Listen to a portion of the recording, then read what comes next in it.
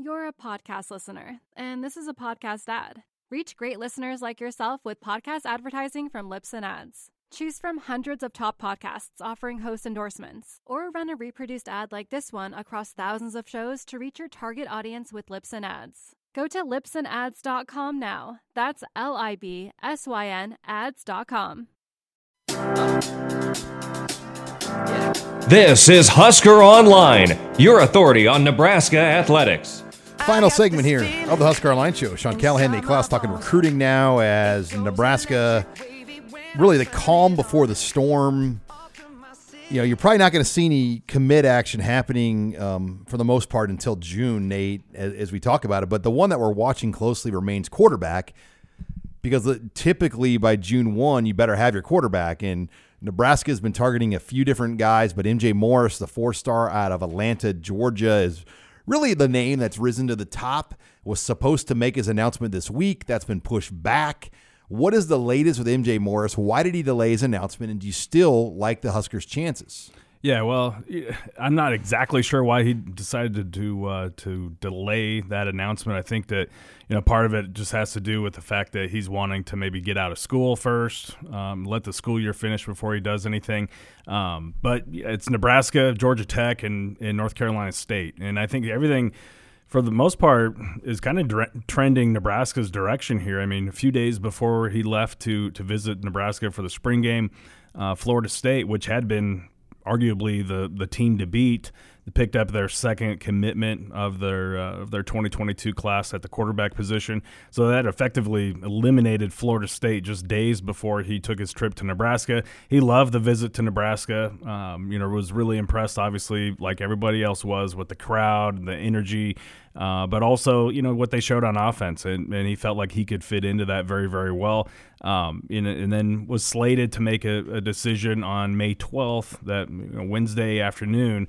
But he's kind of delayed that. And so I still like Nebraska's chances. I think it's at the same time probably going to be difficult to maybe get him away from Georgia Tech or NC State too. I guess they're relatively close to Atlanta. But I feel like, if I'm Nebraska, I would like to have their quarterback take an official visit to where you could spend one-on-one time with this kid, whoever that may be, before they make a decision. Because up until now, the coaches have not even had any Zooms. Yeah, it's all Zooms. It's all phone calls. It's all text messages. They've not been able to sit down with a player face to face and have a conversation, or draw anything up on the board, or kind of get to know them a little different than you can over a phone call. So we'll see what happens. But the fact that he did not line up his official visit yet, or has not lined up his official visit yet to Nebraska, is the one thing that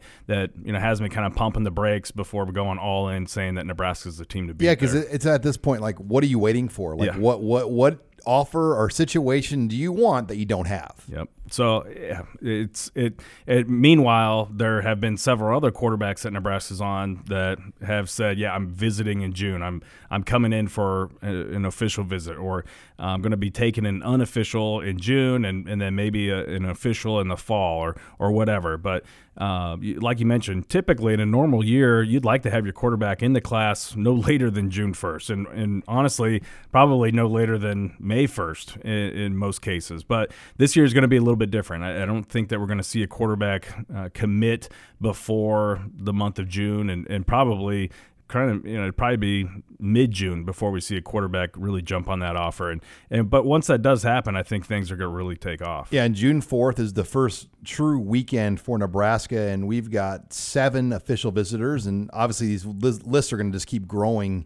But the big thing, Nate, to watch is everybody that comes on campus will be able to do a 1-hour workout with the prospect. And this is the one way the NCAA is kind of making up for the lost time on the road, because typically you could go to track meets and basketball games and weightlifting classes and football games and football practices. You have not been able to do any of that.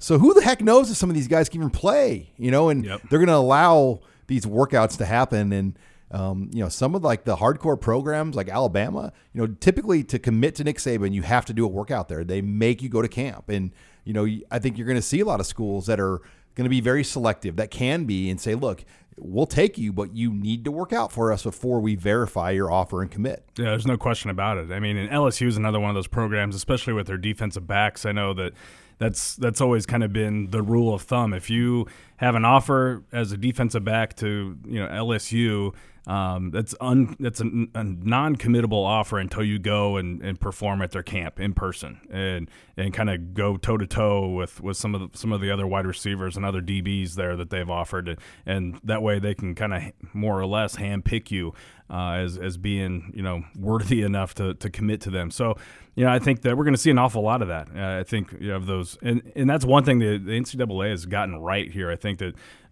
with the lack of in-person evaluations that's taken place, obviously, over the last 14, 15 months, this is one thing that they've gotten right. It's going to benefit both the player and the colleges. And so I'm really interested to see how many of those guys or how many players make it to Nebraska's campus for the sole purpose of working out. I know one of them in particular is Chris Brooks Jr.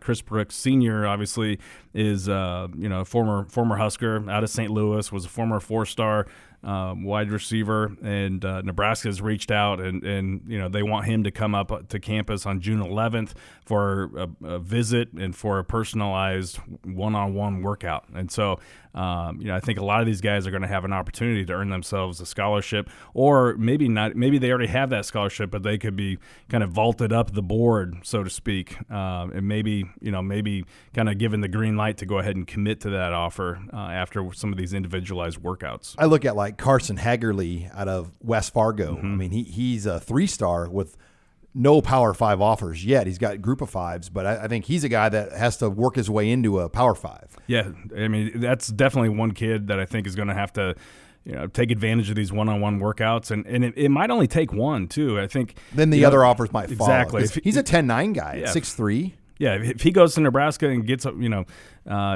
does the workout, gets the offer, I guarantee you that other schools are going to be like, okay, well, they saw enough to go ahead and offer. They saw what we all have been looking at on film, or everything that we thought was probably verified by Nebraska since he went to their workout. So now we're going to offer. So Vince Genatone, yeah, he's another great example of somebody who, if all he needs is one good, solid 1-hour workout, and the floodgates will probably open up for a guy like that. You're listening here to the Husker Online Show as we wrap up recruiting discussion. Nate, kind of off topic here, but a former Husker commit that Nebraska kind of parted ways with, Tony Fair, a big defensive nose tackle that was committed a couple of classes ago. He turned into like the belle of the ball in the transfer portal here, had about double-digit Power 5 offers in a day, just made his announcement Wednesday to Auburn. Yeah. And it sounds like Purdue was a close runner-up, but Tony Fair, I guess, I'm trying to remember, did Nebraska have to cut ties with him because of academic concerns, or they just didn't really know if he was going to be a fit? Well, both. I think there was a lot of layers to that story, and one of them was that he was kind of a different kid, a little bit of a flaky kid, and I think that there was some concern, like, okay, well, if he's kind of wishy-washy as a recruit, or kind of acting this way as a recruit, what's it going to be like once he gets on campus? I know there was some concern about him physically too, because he was, they want their nose tackle to be pushing, 320, 330, but he was like at one point in time like 345, 350 pounds. And so can he keep that weight under control? Or is this something, is kind of indicative of his discipline, or is this going to be an issue once he gets to campus? And it just, the list was long. And so they ended up parting ways with him, and he ended up signing with UAB and then goes to the transfer portal, and now he's at Auburn. So, I mean, that's one example of the transfer portal really working out in a kid's favor, where if you kind of have, if you're a premium position player, and you put your name, put enough on film and put your name in the portal, sometimes you can really vault yourself up. All right, well, lots to follow this weekend. Husker Baseball Northwestern, and obviously we'll keep you up to date with all of the latest in Nebraska recruiting. Thanks again for joining us this week on Husker Online, your authority on Nebraska athletics.